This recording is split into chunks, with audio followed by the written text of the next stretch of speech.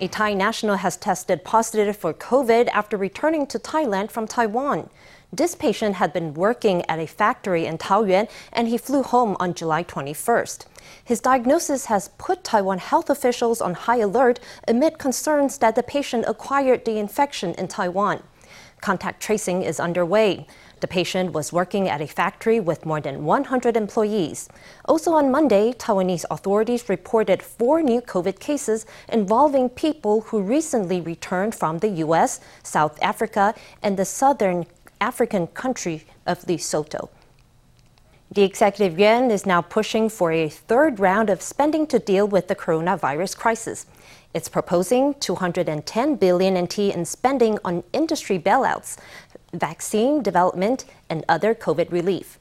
The KMT's Legislative Caucus held a press conference on Monday, blasting the bill as a waste of taxpayer dollars. KMT lawmakers said that the 2 earlier rounds of spending were poorly executed, with spending that far exceeded their original budgets. KMT lawmakers held a press conference to blast the cabinet's 210 billion NT stimulus proposal. Lawmakers said that 123.5 billion NT was for shoring up planning deficiencies. Initially, they said half the people would choose digital triple stimulus vouchers and that processing would cost 900 million NT. They said it would be half the cost of Ma Ying-jeou's vouchers. Now it's the end of July, and the Executive Yuan has walked it back big time. Now they say the program will cost 2.2 billion NT. Opposition parties and the KMT had a systematic approach, but they were unwilling to adopt it. That's why the budget forecast ended up missing the mark. The KMT said that in the cabinet's latest stimulus proposal, the most frequently used sentence was, "The previous budget was insufficient." They said the proposal should have reported on the implementation of previous stimulus programs. You'd think that they'd run out of budget only if their implementation rate were 100%, right? Only after you have the results of the budget implementation, its implementation rate, and its impact can we get started on reviewing a third stimulus package. The third stimulus package is aimed at helping people overcome difficulties. That's the principle the Executive Yuan is using to make its judgments. That's the way it should be done. A DPP lawmaker responded to the KMT's offensive. Meanwhile, in Nantou, Premier Su Tseng-chang hit back at accusations that he was wasting money. Taiwan is a safe haven amid the chaos in the world. The EU's stimulus package is 60 trillion NT. In the US, it surpassed 30 trillion NT. Japan's is 8.8 trillion NT. So we'll continue ahead with Taiwan's third stimulus package with the approval of the Legislative Yuan. All the money will be well spent. Su stressed that the previous rounds of stimulus had helped 12 million people keep their jobs during the pandemic. The Premier said the third package would target those who most needed it, adding that revitalizing the economy was not a waste of public funds. Less than 20 days out from Kaohsiung's by-election, the contest for mayor is livelier than ever. KMT candidate Jing Li, who is fresh off a plagiarism scandal, was chased with questions on Monday about an off-color remark her mother-in-law made in a stump speech. Meanwhile, DPP candidate Chen Chi-mai's travels has landed him in Mae Nong, an electorate he lost 2 years ago when running for the same office. This time, the candidate has set his sights on earning at least 11,000 votes to win the pivotal district. It's the launch of the Chen Chi-mai Booster Club in Mae Nong District. Chen chants with his supporters flanked by lawmaker Chiu Yi-ying and former Kaohsiung County Commissioner Yu Zhengxian. I want to especially thank those who didn't vote for me last time for giving me the opportunity to really do some self-reflection and to improve. In Kaohsiung's mayoral election 2 years ago, Chen had lost the Mae Nong constituency. He's keen for a comeback and he set certain expectations for himself. So let's go with her election results. That's 11,000 votes, plus 1. That's the lowest number of votes I want to win. The Chiu Yi-ying threshold. As for President Tsai, she won 13,000 votes in this district. So take 13,000 and subtract 1, and that's my highest bar. 2 days ago, Premier Su Tseng-chang was warming Chen's campaign trail in southern Taiwan. Su threw his full weight behind the DPP candidate, vowing to invest 400 billion NT in Kaohsiung infrastructure. New Taipei Mayor Hou You-yi publicly exclaimed at the pledge, saying that he was, quote, so envious. Chen responded to the mayor on Monday. In Taipei and New Taipei, the metro routes run like this, one after the other in a neat file. Kaohsiung's route network is still very inadequate. This has to do with Kaohsiung serving as an industrial hub in the past. At the time, KMT government favored the north at the expense of the south. Ramping up investment in the south is an imperative for balanced regional development. Over in the KMT camp, Li visited Sanfeng Temple early in the morning to pray. She expressed her staunch support for her mother-in-law, who made headlines the day before. Her mother-in-law had said if she were lying about Li's suitability for mayor, her breasts would become smaller. My mother-in-law is very humorous. I love her for that. She is a native of Kaohsiung. Kaohsiung locals are quite down to earth. They aren't phony, and for that I love her. My mother-in-law is not a public figure, nor is she a political figure. I feel that she was just being her natural self, her true self. I graduated from medical school and have never heard such a thing as what she said. I think that the election should focus on policy. The parties involved should take special care to the words they say. Chen remarked wryly that based on his medical expertise, he did not believe that chest became smaller with lying. He called on his rival to get back to the brass tacks of municipal policy. A new program lets small businesses get bank loans by using their intellectual property as security. It's a program backed by the Industrial Technology Research Institute, the Small and Medium Enterprise Credit Guarantee Fund of Taiwan, and 26 major banks.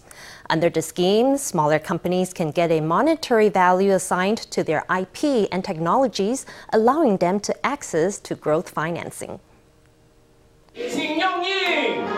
The press conference was attended by finance executives, including the CEOs of Megabank and Taiwan Business Bank. ITRI has teamed up with major banks and the government's SME Credit Guarantee Fund to launch a financing program. Through the program, SMEs and startups can secure bank loans using intellectual property as collateral.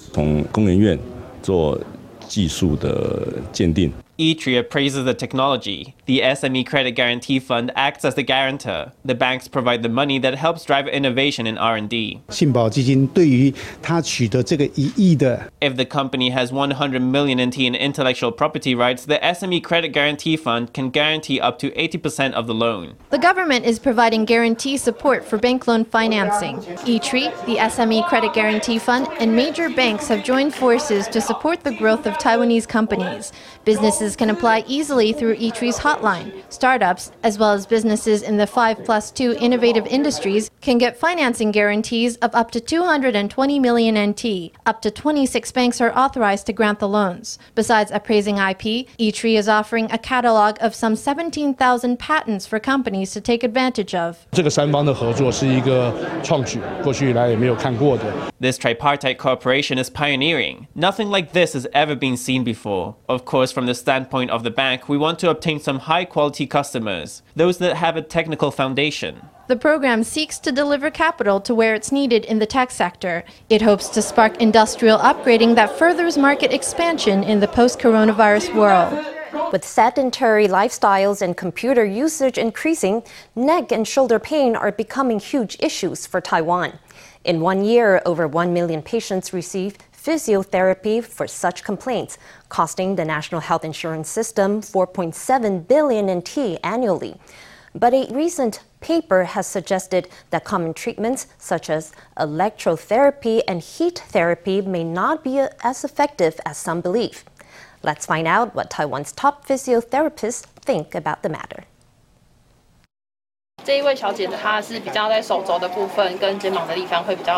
This lady has electrodes placed on her shoulder and elbow to receive electrotherapy. It really helps, she says. It hurts when I lift my arm up, like when I need to hang up the laundry and I lift it up, my whole arm hurts. It hurts when I lift things up with some force, too. There's an obvious improvement. The pain gets less and less. Neck and shoulder pain are common complaints in Taiwan. In 1 year, the NHI spent 4.69 billion NT on physiotherapy treatments such as electrotherapy, heat therapy, and traction. But a recent medical paper published abroad claims that electrotherapy and heat treatments have no clinical effect. It's raised uproar among patients, but Dr. Xian Lingfen, head of physiatry at Xing Kong Hospital, says there's no need to throw the baby out with the bathwater. They're normally part of a treatment plan. We can't say they are completely ineffective, nor can we say you should rely entirely on them. Of course, there are some conditions, such as chronic pain, where perhaps there's no perfect solution, or the treatments have more serious side effects. In that case, electrotherapy or heat therapy can be useful to go together with the main therapy. He explains that in the paper, the therapies are deemed ineffective for specific conditions and not across the board. Doctors prescribe a course of physical therapy according to the patient's unique condition. Electrotherapy or heat can be a part of that and mainly serve as a complementary way to relieve pain or other symptoms through improving circulation and helping the muscles relax. We use electrotherapy for patients whose cervical or lumbar vertebrae have degenerated, or for shoulder conditions like frozen shoulder or an inflammation of the synovial bursa. With many of us spending too long sitting down or at computers, shoulder conditions are easy to pick up. The doctor recommends making sure to take frequent breaks, paying attention to your posture, and regular stretching. The world's first cruise liner to resume operations arrived in Penghu on Monday with 926 passengers. It was the first stop of a 4-day island-hopping itinerary that will later take travelers to Matsu before returning to Keelung. For weeks now, Penghu has been enjoying a tourism boom. The island's duty-free shops are packed tight with queues for checkout reaching into the distance. The scenic attractions are swarming with travelers taking photos, and it's hard to get a table at many restaurants. Many small investors had a disheartening day on Monday, seeing their portfolios dip as most shares on the TAIEX fell. Only TSMC bucked the trend for market corrections, growing to an all-time high of 424.5 NT a share and closing limit up. Analysts warn that although the silicon giant's gains led the market to overall growth, the health of many stocks is still unclear. Most are on the decline after recent gains, and investors should beware.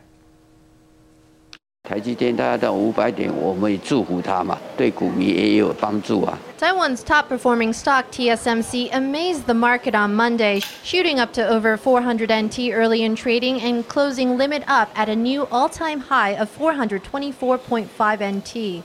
That pulled up the entire market, which grew overall by 2.31% to close at 12,588. The overall growth is largely due to TSMC. The other stocks have mostly dropped. Not many have grown. Small investors struggle to get excited about the gains, though, worrying about the lackluster rest of the market. The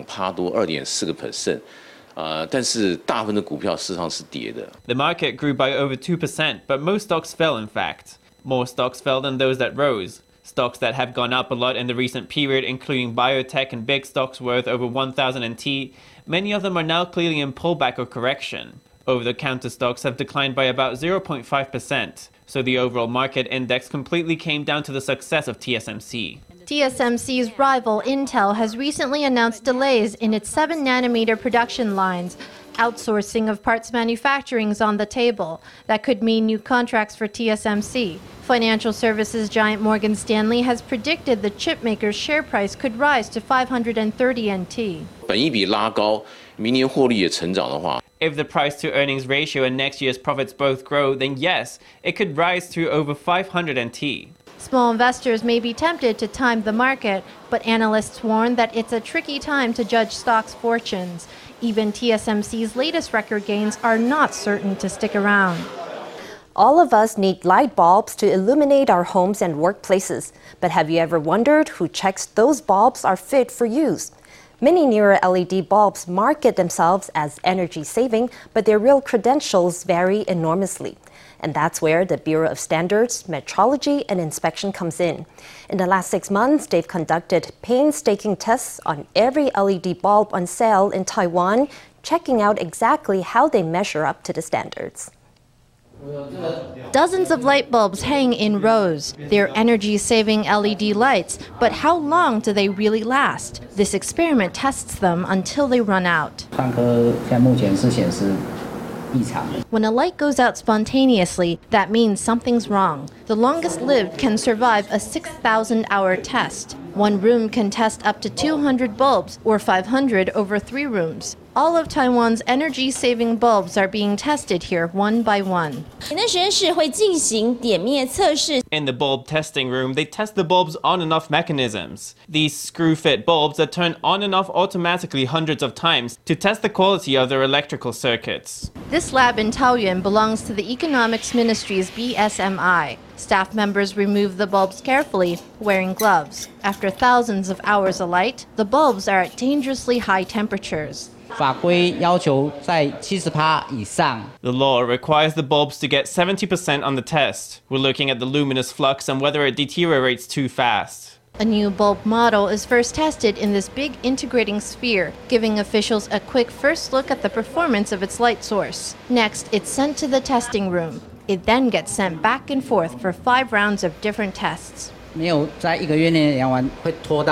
If we haven't finished the test for one bulb in a month, it causes delays in the whole process. I have dreams about bulbs failing to come on, where I worry, is the bulb broken or is my equipment broken?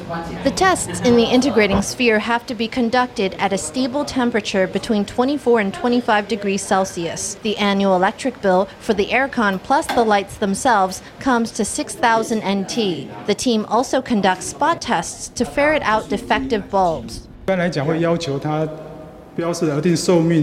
In general, we require them to exhibit at least 1/4 of the standard lifespan. It has to come up to the standards in our test. If it doesn't reach the standard, we tell the company to withdraw and fix the model within a time limit. We also revoke the license. The BSMI and the Consumer Protection Committee completed an audit of LED light bulbs over the last 6 months. They found more than 30% of models failed the tests, either showing deficient colorings or lifespans less than 1/4 of the standard.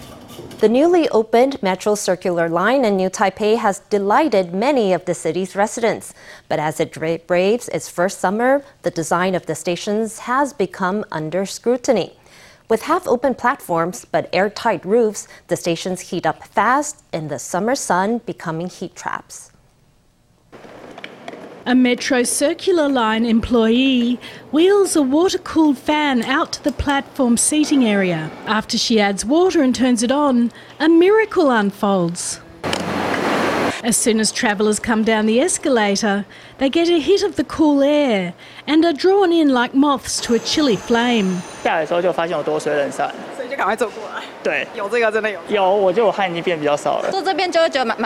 think it's quite cool sitting here.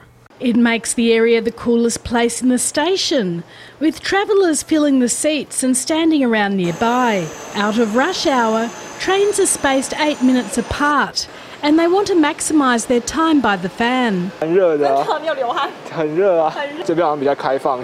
The Circular Line stations have full roofs, with lots of glass keeping the air trapped, while the platforms are semi-open. That means the sunlight shines straight into the space and heats up the air like an oven. Passengers' clothes are drenched in sweat and hand fans are waving furiously. But the water-cooled fans are for now just being trialled in 6 of the hottest and busiest stations. As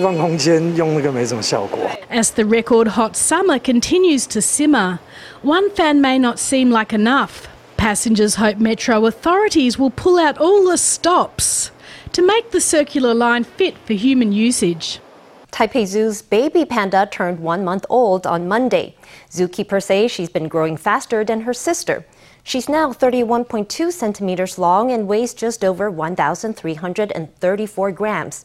But the baby panda is still without an official name.